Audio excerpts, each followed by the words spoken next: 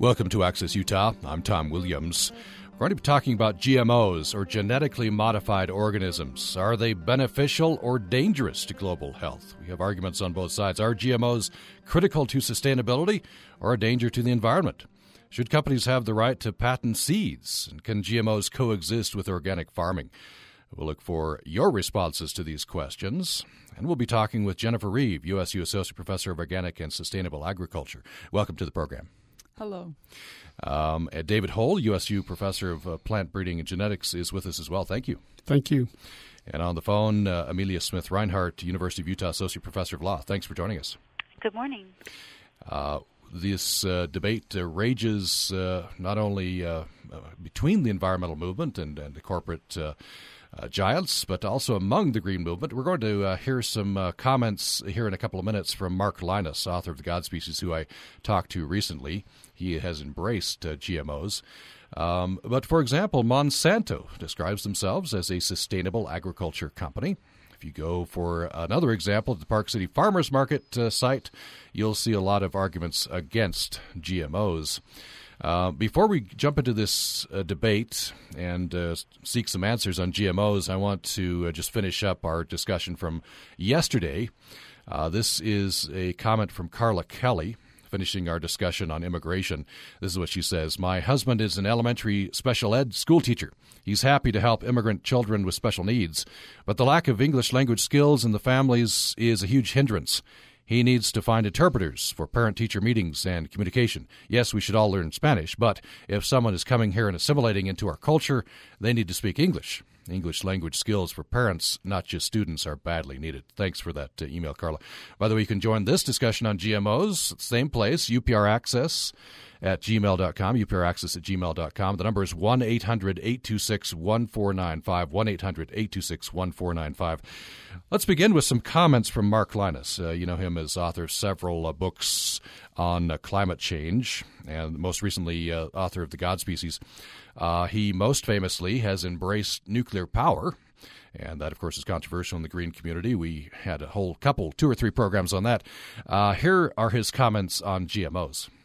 If I think back to what I found scary about this idea was the idea that we're mixing DNA between different species, and that somehow gave humans too much power. There was also the issue of patenting of seeds and about corporations and all this sort of stuff. But you know, with the passing of time, I've actually realized that. And as I've worked closer with scientists on climate change and other things, and I've got more involved with the scientific community on some of these issues, that actually GMOs have a potentially important role to play in the future because we can increase food production, and that's the real challenge, to do that without increasing land and without chopping down more rainforests and stuff. So there's all sorts of things that we can do with this very useful technology of recombinant DNA, which can, I think, potentially be very helpful for humanity. So, again, you see this as necessary. We won't be able to sustain the planet without GMOs? That would be a bit simplistic to say that. It's not like nuclear in quite the same way. But it's an important part of the toolkit that biologists can have in terms of developing new types of crops. So, you know, in this part of the world, a big challenge is water supplies, of course. There are new drought-tolerant corn and other types of crops being developed by scientists around the world. If we can't use those, then we need to use more water for irrigation in order to keep increasing yields. And if we do that, then we're going to run out of water, and there won't be enough water for cities. You know, the Colorado River is going to carry on drying up. We're going to end up exploiting the aquifers, and what happens when that water runs out? So, you know, it's important to have that as an option. And through conventional breeding, it would be pretty difficult to get to the drought-tolerant crops that we're looking for within the time we've got available. This idea of swapping around DNA, that does hit us at a pretty primal level, doesn't it? It's kind of a punch to the gut. You've come around to not be worried about that. Well, it's that visceral reaction, and I think when I was worried about it, it was because I didn't know very much about it. And the more I've come to understand about molecular biology, the more it's actually really just fascinating how genes work. And I think people don't – I mean, obviously at the most simplistic level, people don't like genes and people don't want to eat genes, and they don't realize that all living material contains genetic material. Once you get over that, people don't realize that the genetic code is the same amongst all living things. And so there's nothing fishy about fish DNA and strawberry about strawberry DNA. They're just DNA, and they're just a coding system, basically. And so if you could take a genetic set of instructions from one species and put it into another, it can then express – if that gene is expressed, it can then have the same trait and take it across the species barrier. Now, you can – if you look at how this is done in conventional breeding, mostly it's done through mutations or through crossbreeding where you've already got the trait in a sexually compatible plant or animal or whatever. But, if you're hoping for mutations, it's actually a much more random process. So it's what I like about GMOs actually is it's very precise. And for that reason, it's probably safer than conventional breeding. That's from my recent conversation with Mark Linus, author of The God Species. It kind of sets up several of the issues. This could be a boon to agriculture production, increased food production, not scary, proven safe. I wonder, starting with David Hull, maybe you could give us the sort of the GMOs for dummies, thumbnail sketch. What exactly are we talking about? GMOs, genetically modified organisms. Well, the normal definition that most people think about when we're talking about GMOs is where we use molecular tools to take a gene from one species and insert it into the genome of another species so that it's expressed. Certainly we do genetic manipulation and genetic modification all the time, but when we talk about GMO, or in some countries GE for genetically engineered, we're really talking about these molecular tools. And as I mentioned to Mark Linus, this sort of hits a lot of us on a kind of a gut level. Some of us are kind of uneasy with this. I suppose, is this just an extension of plant breeding that has been done for decades and centuries? Well, I think there's no question that there's been lots of manipulations that have been to crops, many of them natural, from the origin and domestication of wheat, rice, and corn, mutation breeding that happened in the 1950s and 60s and continues today. And this is an extension of that. It's another tool to use. What is, I'll turn to either Professor Hull or Professor Reeve, what is the consensus among scientists? Is this safe? Do we need to worry about this, eating these crops? I think the general consensus is that it is safe after we've been doing this now for 30 years. And as far as I know, at least, there's no creditable research that actually proves it's unsafe to eat. But at the same time, focusing on that debate, sometimes we lose attention to some of the larger issues and the indirect consequences of focusing so much of our research efforts on this one tool. So you're saying that maybe the downside here is not so much the genetically modified crops themselves. It's just that we're focusing so much research attention to this particular part of the puzzle. Yes, I would argue that.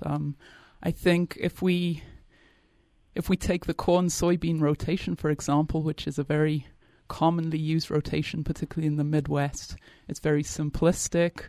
We have 2 warm season row crops, which would be very susceptible to weed pressure in that system. And so now we have genetically engineered Roundup resistance in both these crops, which basically enables farmers to take weed management for granted.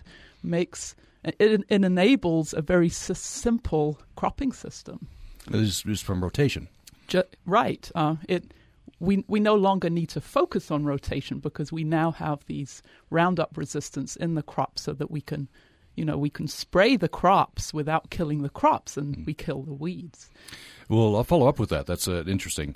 The number, by the way, to call is 1-800-826-1495. Genetically modified organisms, biotech crops, what we're talking about. Is it safe? By the way, if you go to, I've been citing the Park City Farmers Market website, parkcityfarmersmarket.com, but there are many other areas. You go to GMO-free Utah and other sites, and you see video after video of people who are talking about how, they're believing at least that ingesting genetically modified crops has caused problems for them, illnesses, diseases. Again, Professor Hull, consensus is this is safe? Yeah, in fact, there have been some reports indicating that it might even be safer. BT corn, for instance, because it incorporates genes from Bacillus thuringiensis, which is a bacterial natural protectant that can be sprayed even on organic crops. Some of these genes are incorporated into corn. The corn grows itself. Expressing these genes keeps the worms from damaging the grain. That damage in storage frequently can lead to infestations of a fungus that causes aflatoxin and fumonisin, both very potent mycotoxins. So there have been studies showing that there are actually lower amounts of these mycotoxins in BT corn because it didn't have the damage to the kernels from the pests. Let me bring in Professor Amelia Smith Rinehart, University of Utah Associate Professor of Law. I think if you talk to people who are against genetically modified organisms, of course they cite safety concerns, but a big sticking point, sticks in their craw, is this idea of intellectual property. And seeds are the very essence of life, and should you be able to patent seeds? I think this is pretty well settled in law, isn't it, this idea of patenting seeds? Fairly well settled, I would say. So we provide protection over genetically modified sequences, plants that have them, and we do it in two different ways. One through what we call a plant variety protection certificate, which protects varieties and characteristics and phenotypes, essentially, and then we also protect them using utility patents, which is our ordinary patenting system, which provides a little bit stronger rights than you would get under the plant certificates. And this has been going on beginning generally in 1980 or so. We recognize that living organisms can receive patent protection if they are invented by man, and by that we mean sort of genetically modified foods in general. But we also protect other things that are living. And there's a case going up before the Supreme Court right now involving human DNA, the Myriad case. But seeds generally we accept as protected, and that does trouble folks. And I think for a couple of reasons.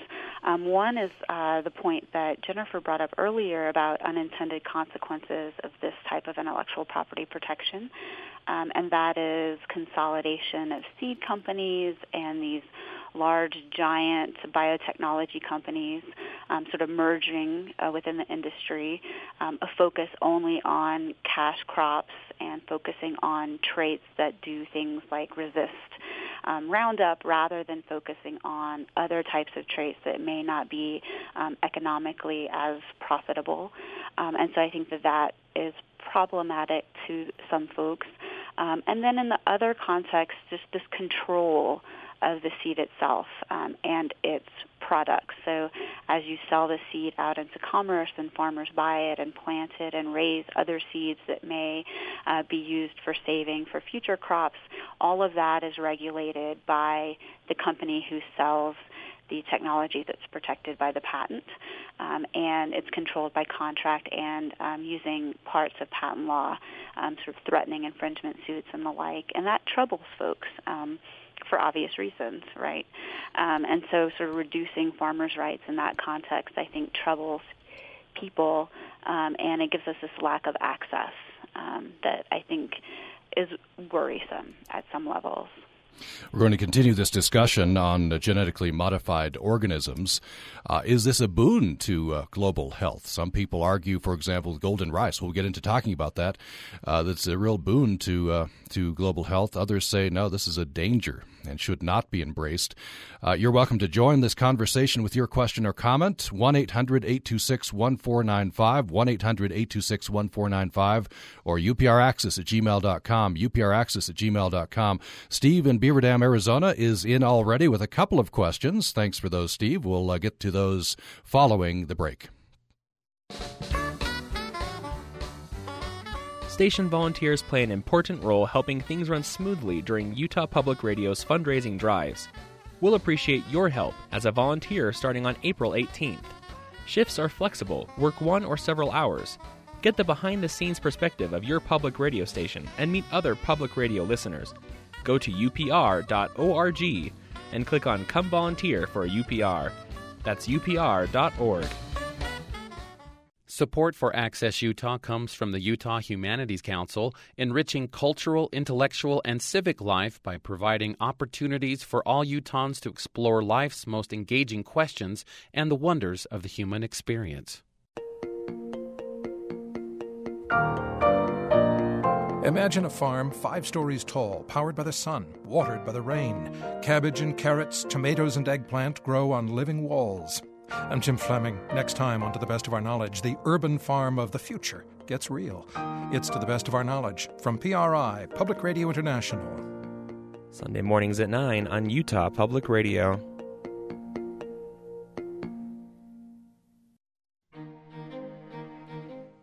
Thanks for joining us for Access Utah. I'm Tom Williams. Genetically modified organisms, genetically modified crops, biotech crops. Is this a boon to world health? We could ramp up agriculture perhaps by these means. Or is it a danger? Some people are saying that genetically modified crops are dangerous, although that we've heard earlier in the program, scientific consensus is that it's safe. Should companies have the right to patent seeds? We've just been hearing from Professor Amelia Smith Rinehart from University of Utah some of the objections people have to this, although it seems to be pretty settled in law. And can GMOs coexist with organic farming? It's the question we're throwing out to you. Jennifer Reeve is saying that's perhaps not quite the question. Maybe we're directing our energies in a direction that we shouldn't be with genetically modified crops, and there are some solutions that are very simple that could be spread worldwide. We invite you to weigh in on this topic, answer these questions. Where do you stand on this? 1-800-826-1495 is the phone number, 1-800-826-1495, or upraccess@gmail.com, upraccess@gmail.com. Let's go to Steve in Beaver Dam, Arizona. His email, he says, I'm glad you have a law professor on the panel this morning, so this will be coming to you, Professor Rinehart. Perhaps you can say something about the Monsanto Protection Act, which was recently signed into law. He gives a link. And apparently the Monsanto Protection Act is a name given by the opponents to the farmer assurance provision. I wonder, Professor Rinehart, if you're familiar with this. Only sort of at a very high level. I think that provision does some protection for Monsanto in terms of EPA and USDA sort of regulations, so not in the patent space, but in the regulation space. And that's about as much as I know about it. I think that there is a larger conversation that could be had about how we regulate these genetically modified foods, sort of taking, all of the evidence that David and Jennifer have mentioned about it being safe, but still sort of thinking through how we might have regulatory mechanisms that sort of ensure that our consumers are comfortable with it being on the shelves. And that particular piece of legislation goes toward Monsanto's liability for certain regulatory mechanisms, right? Getting approval from the USDA and the EPA for putting this stuff out there. Let me turn to David Hole. What's your understanding of this act? Well, I think the initial, or at least the intention of the act, is to protect farmers that have planted a GMO crop like alfalfa, which may last in a field for 15 years. There was a Roundup-ready alfalfa. It was approved by EPA, but a judge then ruled that the EPA had not considered enough environmental impact. So it became essentially unregulated, but farmers had already planted it. They already had now fields of alfalfa, and they couldn't legally sell the hay, or they couldn't sell seed from that while the process continued. Eventually, within about another year, the additional studies were done and it was reapproved. But in the meantime, it could potentially have ruined farmers. I think this act allows them to continue to sell those products. And Professor Hole, you were telling me before we went on the air, there's I hadn't been aware of this, there's a GMO case involving Monsanto before the Supreme Court at this point. I'll ask Professor Rinehart as well about this. Well, I think it involves whether or not patents extend to protect items that can reproduce themselves. And unlike patenting a doorknob, when you patent something that can reproduce itself, how far do your patent protections go? If a farmer goes and buys seed from a mill or a regular grain elevator with the expected intention of feeding it to animals, but then plants it, is that a violation of the patent? And so those arguments have been heard, but no decision has been made yet. Professor Rinehart, are you familiar with this case? Yes. And what would be the implications either way? The Supreme Court will rule, I assume, and we'll get a ruling in June or sometime during the summer. Right. Just to kind of reiterate what Dave was mentioning, this case really goes toward the reach that the patent owner has over downstream uses of sold patented goods. So if I sell a patented machine to someone, that person will not be liable for violating my patent rights by, using that machine or selling it somewhere else. But what we don't protect within that patent exhaustion doctrine is a remaking of the invention, which would still violate an infringement. And so any of these technologies that self-replicate, that remake themselves, would infringe the patent unless the patent owner gives you the right to do so. And seed sellers or the owners of this patented technology don't provide to farmers the right to remake the invention except within the confines of the license, which is to plant one generation and then sell the seeds or the fruit of that generation to the grain elevator or to a mill or to put it back into commerce as feed or food. And so the implications of this case are pretty large for seed as a commodity in the sense that if Monsanto loses and farmers get the right to future generations of seeds, it will cut into the value of that protection because the seeds will be able to self-replicate in the future, and Monsanto will not be able, or companies that own them will not be able to benefit from those remakings of the invention. If farmers lose, then we sort of lose that ability to walk up to the grain elevator and buy seeds, and knowing that they may have a high percentage of Roundup resistance or some other sort of genetic trait, and plant them without paying a royalty back to the seed company. I wonder if you could compare and contrast this case with the Myriad Genetics case. It seemed, and first of all, Professor Hull, you were telling me before we went there, you have a colleague who I think attended arguments, and in their opinion, it looked like this is all reading tea leaves, and it's quite a sport in and of itself, seeing the way justices are leaning. But it seemed like from the questioning, the justices were sort of leaning in favor of Monsanto in this. Yeah, I think in the patent suit regarding Monsanto's capability of controlling their patents a little deeper than of course, obviously the farmers thought they ought to be able to. His take anyway was that the court questioning seemed to favor Monsanto, but of course, you have to always wait for the ruling to come down. Right. And the reason I bring that in is because it looks like, this is tea leaf reading, but it seemed like from the question, justices were leaning against Myriad Genetics case. And of course, there are a lot of differences between the cases, I'm sure, but it just seems like the objection that people have is to, how can we patent life itself? Mm-hmm. And maybe it just hits a little closer to home when it's human genes. I don't know. I think that's a large part of it. I think the legal questions in the cases sort of, allow the justices to sort of compartmentalize and think about the isolated DNA that's at issue in Myriad as a question of patent eligibility. Should this be patented at all? And in the Monsanto case, because it's seeds, because it is something that is more clearly man-made, right? We're injecting, a different species DNA or some different sort of bacteria DNA into the crop DNA. That seems more patent eligible, but the question in the Monsanto case goes back to the rights that the patent owner has to restrict others from using or selling, or in this particular case, from making the invention. And so how the legal question is presented, I think, sets up that choice, right? I might side for Monsanto in this particular case because of the use issues, but I might side for Myriad and the eligibility issues.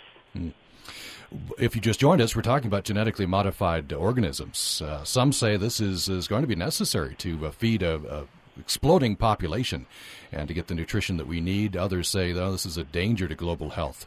Are GMOs critical to sustainability or a danger to the environment? Should companies have the right to patent seeds? And can GMOs coexist with organic farming? We're throwing those questions out to you. Your response to the questions at 1-800-826-1495. We'd love to get your take, 1-800-826-1495, or upraccess@gmail.com, upraccess@gmail.com. We have with us on the phone Amelia Smith Rinehart, University of Utah Associate Professor of Law. Jennifer Reeve is in studio with us, USU Associate Professor of Organic and Sustainable Agriculture. David Hull, USU Professor of Plant Breeding and Genetics. By the way, Professor Hull wanted me to mention an upcoming event in September sponsored by the Department of Plant, Soils, and Climate is what it's named now, I think, at Utah State University. Ricardo Salvador from Union of Concerned Scientists coming in to give a talk. So that'll be more. We'll have more word, and we'll probably have him on Access Utah if available. The number is 1-800-826-1495. Here's another email from Steve in Beaver Dam, Arizona. I'll direct this to Jennifer Reeve first. Many scientists and farmers worry about genetic pollution from GMO crops, escaping into the wild or infecting other agricultural products. Is this a concern to your guests? Well, it depends whether there is a neighboring crop that's compatible with that pollen. So, for example, in the case of organic corn, if your neighbor's growing GMO corn, either Roundup Ready or BT corn, and you want to grow organic corn, yes, there's potential for cross-pollination. Now, I don't know that that's really a problem unless you intend to produce a seed crop for sale, in which case, you're going to have to properly isolate your crops. And so some of these cases where some counties have been trying to declare themselves GMO-free is often argued on that basis. We have a lot of organic seed crops produced in this area.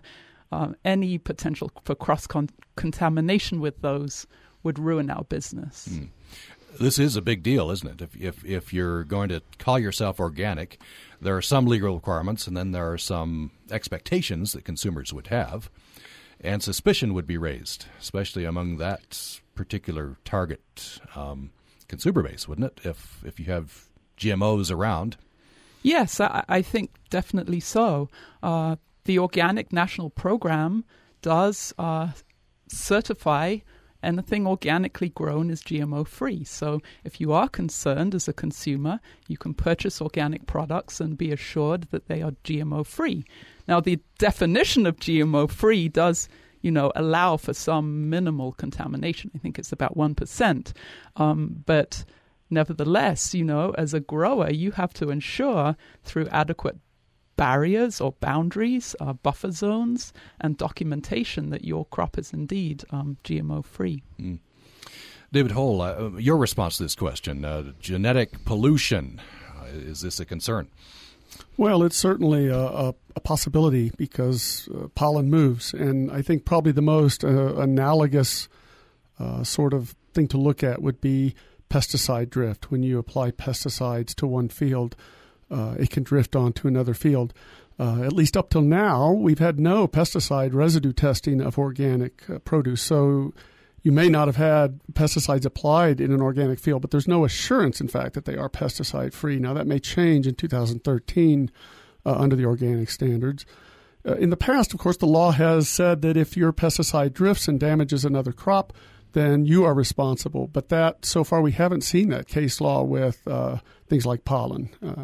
Nor, for example, if a farmer's weed seed blows onto your field, are they responsible for that? Let me follow up with Amelia Smith Rinehart. And I was just thinking about that before Professor brought it up. If you have your field is next to a Monsanto field, can you be liable? Can Monsanto come after me, and if their product through pollen drifts over to my farm? Yes. So we have a strict liability standard for patent infringement. So as long as there is some infringement of the patent, you would be liable. And there's a Canadian case involving a guy named Percy Schmeiser, sort of involving similar facts to that, and he was liable for patent infringement. So that seems on the I'm not a farmer, but that just seems totally unfair. I'm maybe the Monsanto guy came in and planted his crop later than I did. And I think organic farmers are upset about exactly that precise thing, because it's up to the organic farmer to protect themselves, to create the adequate buffer zones on their land. Right. And so that's land that you can't plant. Then. Right, exactly. Yeah. But I guess Professor Rinehart, the case law is pretty settled on that. If I'm the non-Monsanto guy, I've got to protect myself. Right. And, there has been a push. A group of organic farmers has brought a case trying to challenge the validity of these patents on the same grounds that the ACLU and the Public Patent Foundation are challenging the myriad patents. So from a policy perspective, this is not the kind of stuff we should be patenting, right? It's not patent eligible. And their case was dismissed at the district court level because they could not show that they had infringed the patent yet. And they were expressing concerns or fear that through wind or animals or some other way, the seeds would in fact make their way to their land, and would like to get into court earlier to challenge those patents. That's being appealed to the Federal Circuit, the Court of Appeals for Patent Cases. And so we'll see if they'll continue to go down that path of challenging the patents. But until they can show a small amount of infringement, they won't be able to stay in court.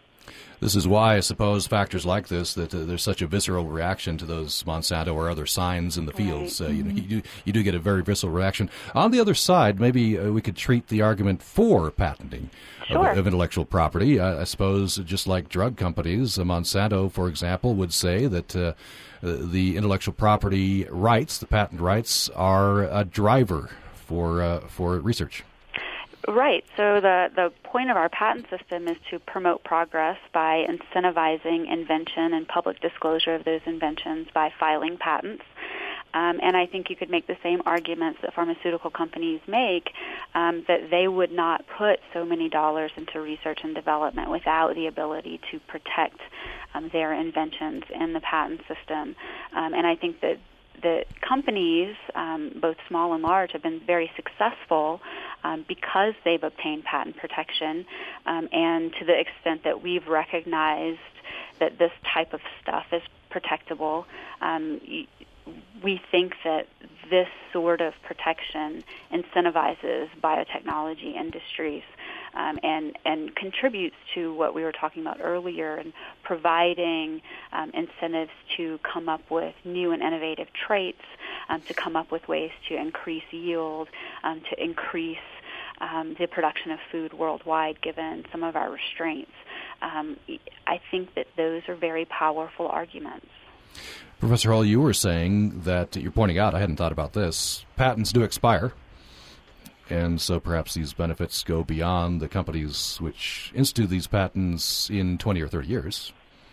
Right. So the Roundup Ready patents on soybeans, I think the last one will expire next year, and so that those patents, those genes are now in the public domain and can be used by anybody. And so I think this is very expensive research to do, and I think there's no question that ultimately all of this material ends up in the public domain, benefiting public breeders as well as private breeders. Let's go to our caller, Bettina, in Springdale. Bettina, glad you called. Go ahead with your question or comment. Oh, thank you. This is, I think, one of the most important subjects in our modern times. I mean, it's similar to the idea of the nuclear tests and how they changed the world, and I think this is going to change the world in that same powerful way. There was a documentary I can recommend called The World According to Monsanto, and it's excellent. And my one question is, I believe in Europe, the Europeans have some really strict import prohibitions against GMOs, and they've passed a lot of laws against GMOs. And this documentary, The World According to Monsanto, does document a lot of health issues that are tracked back to GMOs. And so that's just all that I had to say, and I'd like to listen to their comments. Okay, Bettina, before you go, Bettina, are you still there? Yeah. We'll direct your question to our panel. I'm just wondering to go a little deeper. You say this is as important, it will have as big an impact on the world as the nuclear test. I wonder if you can just give us a little more on that. Why do you think that's so? Well, one, the dollar bowl thing of making everything dollarable in nature, and the one argument is we have all these people that we have to feed in the world, and so they justify kind of taking a corporate approach to having everything dollarable that we have to buy. So I think it's more about making money than it is about feeding people. Interesting. And our pharmaceutical companies the same way, trying to patent the healing plants and medicinal plants out of the Amazon, taking it away so that someone can have the opportunity to just go in and walk in nature, and it might come to the point where you can't touch anything. Interesting. Yeah, I just wanted to follow up. Or belongs to somebody. Well, thank you, Bettina. Okay. I appreciate that. Bettina in Springdale called 1-800-826-1495. You can as well. We just have another 10 minutes left in the discussion. GMOs, genetically modified organisms, is this a boon to world health or is it a danger?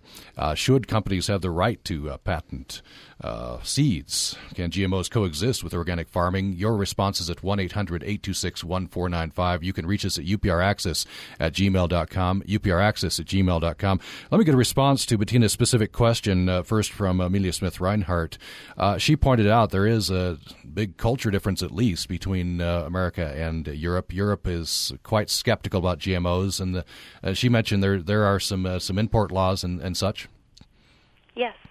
The U.S. hasn't really taken that approach, and as a result, we've ended up with much less regulation than the European folks have. A lot of that is not driven by intellectual property protection, but more driven by health and safety concerns. As we sort of mentioned earlier, I think the U.S. is not as concerned about the health and safety because it has put into place questioning through the FDA, the EPA, and the USDA, and provided it sort of meets all of those recommendations, we allow farmers to plant it, and we allow it to be put into food. And I think it's easier for the European Union to sort of control those countries from a regulatory standpoint based on things like morality or other questions, skepticism, in a way that we're more driven here in the U.S., I think, by economics and proven safety, or lack of no evidence of lack of safety, or lack of a better way of phrasing it, and so provided we have those regulatory mechanisms in place here, we think it's safe to sell. And Europe doesn't. And part of that may be a cultural difference that is happening between our regulatory systems. Let's go to our next caller, Brian in Hyde Park. Glad you called, Brian. Go ahead with your question or comment. Yeah, my main concern with this whole issue, especially when I listen to farmers who are not able to reuse the seed that they grow, even though that they're not using genetically modified seed, because the corn, for instance, for Roundup Ready, it moves through the genes and gets into the crops of the neighboring farmer, and so now he's stuck becoming using and having to buy from Monsanto to get seed. I just, the whole idea of forcing a neighboring farmer to do something like that just makes absolutely no sense to me. And on top of that, since I'm a monarch butterfly appreciator, what about what happens when you have butterflies that are feeding on milkweed, for instance, that happen to be along the periphery of the farmer's field. Well, that's going to kill. I mean, it's not just targeted; it moves out into the environment. Thank you for those questions, Brian. We'll get a response. I don't know who wants to respond to the first question. This is sort of this idea of injustice. It's the Borg. Resistance is futile. It's right. Seeds are coming over your fence or your barrier, and it seems like the onus ought to be on the Monsanto guy. Well, that's we've set up a patent system that recognizes strict liability, and we think that that's the best way to incentivize folks to make those inventions. We think that's the best way to provide value. And we think that, as we mentioned earlier, by forcing you to make that public disclosure to get your patent, by having other people have access to that knowledge, and then having your patent expire, we think that provides the sorts of incentives that we think we want for research and development. And part of that price is a strict liability standard. And it does seem unfair to people who are committing what we call de minimis infringement. And I have to say that most companies with patent protection don't really pursue de minimis infringement because it's not really a profitable model for them. It doesn't really get competitors out of the market. And Monsanto, to their credit, has not particularly pursued just a handful of seeds that have come over, or a little patch, and they profess not to have that kind of mindset that they're only going to pursue large-scale infringers. And whether we want to take corporations at their word or not, it is a part of the value of the patent system. And as long as we recognize that these things are protected by intellectual property rights, that's part of the price. And it's up to the individual companies to police the infringement that they recognize of their own rights. And it's up to us as people in society to not infringe those patents if we don't want to be subject to that liability. We are talking about GMOs, biotech crops, and we're coming down near the end of the program, and we've got callers stacked up. So I'm going to ask our callers and our guests to be as brief as possible so we can fit everybody in. Let me just throw out Brian's second question before we get to, we have Randy, Frank, and Tom on the line. We'll get to you as fast as possible. Brian had a second question about monarch butterflies. Well, I think that, both our previous questions raised this issue of indirect consequences, both monarch butterflies or in the wider agroecosystem. And I really think that there's a concern that when we focus on these single enablers of a very simple cropping system, we could be potentially missing the boat on a whole other potential raft of solutions. I have an example that I think is particularly dramatic. There was the paper published in the journal PLOS ONE last fall by Matt Liebman's group in the University of Iowa, and they found just by increasing the rotation from the traditional corn-soybean rotation to a 3 or 4 year rotation, they could reduce inputs by 83 to 90%. Reduce pesticides and fertilizer inputs by 83 to 90%, and that is huge.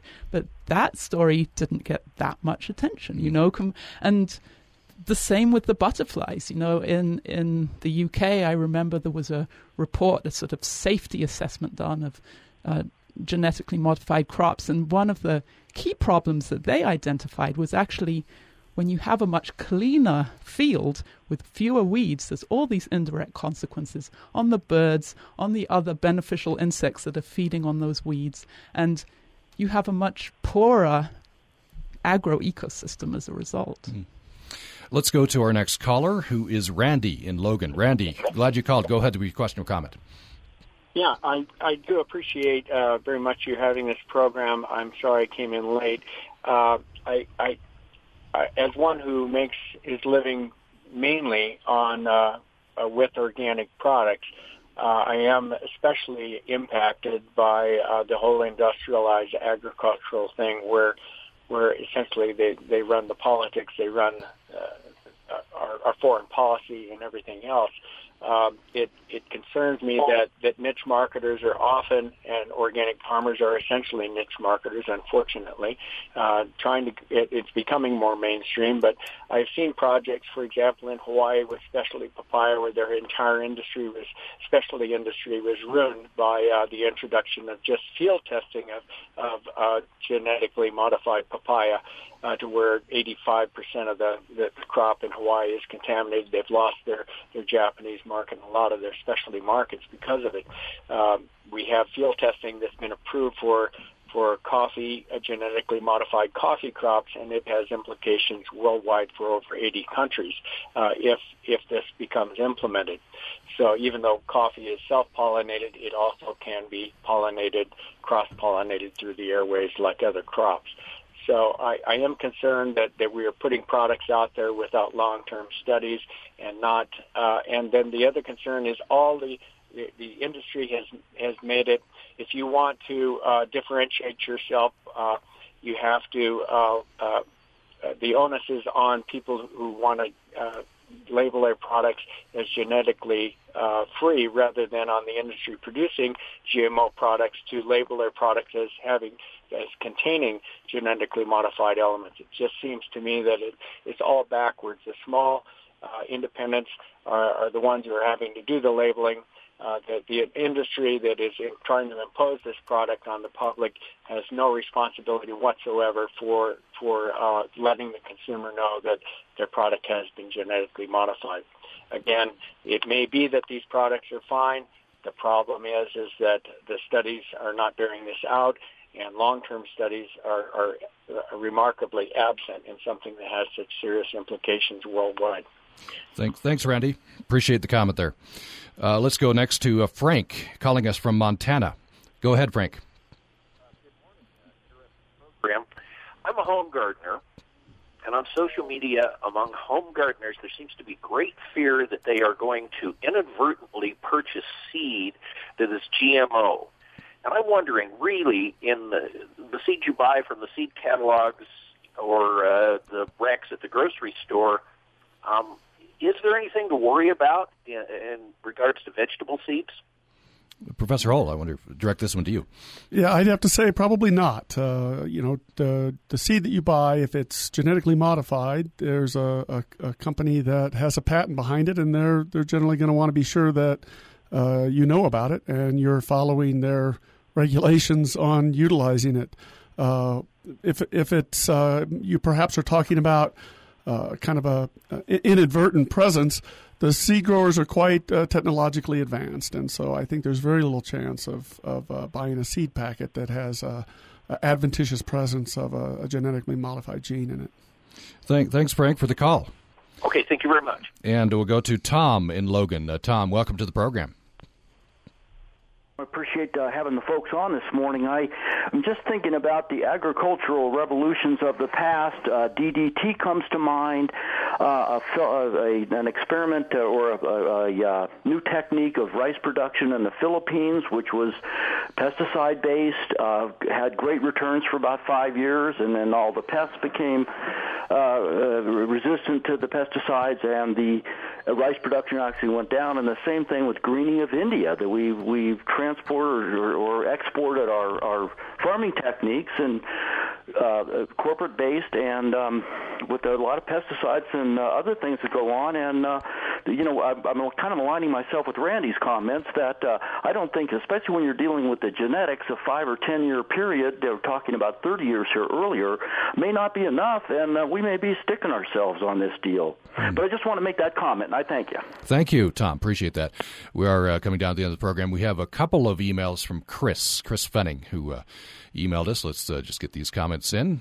Chris says, the reason the biggest 4 or 5 food producers do not want to label their food is they know consumers will start to be concerned. If consumers choose to eat GMOs, that's their choice, but at least give consumers the labeling choice. The 4 biggest corporations threw billions against GMO labeling in California and almost lost the labeling battle against groups who raised only thousands. Why are the corporations so scared to label their foods? And then Chris, if I can get to this here, In time here, Chris gave us another email. To the best of my knowledge, Horizon and Stonyfield battled to let their cows eat GMO alfalfa while still being able to label their dairy products organic. I believe Whole Foods was also lobbying on their side as well. The more consumers give their dollars to huge food companies, Nestle, Kraft, etc., the more trust we give them. And in the end, they all wish to do is give their investors the biggest return in terms of dollars. That's what Chris says. Jennifer, you're shaking your head on that one. Well, in the National Organic Program states that dairy cows must be fed, any organic animal must be fed organic feed. And so GMOs are not allowed in the organic program. And so by definition, organic alfalfa would be GMO-free. So I don't know where that concern about Stonyfield comes from, but I don't see how that could possibly be the case other than maybe trace contamination issues, which, is a concern. We'll leave the discussion there. We're out of time. We've been talking with Jennifer Reeve, USU Associate Professor of Organic and Sustainable Agriculture. Thank you so much. Thank you. David Hull, USU Professor of Plant Breeding and Genetics. Thank you. Thank you for inviting us. And Amelia Smith Rinehart, University of Utah Associate Professor of Law. Thank you. Thank you. And we'll, I'm sure, just continue some of these discussions on sustainability and climate change in future programs. For producers Addison Pace and Danny Hayes, I'm Tom Williams. Thanks for listening today.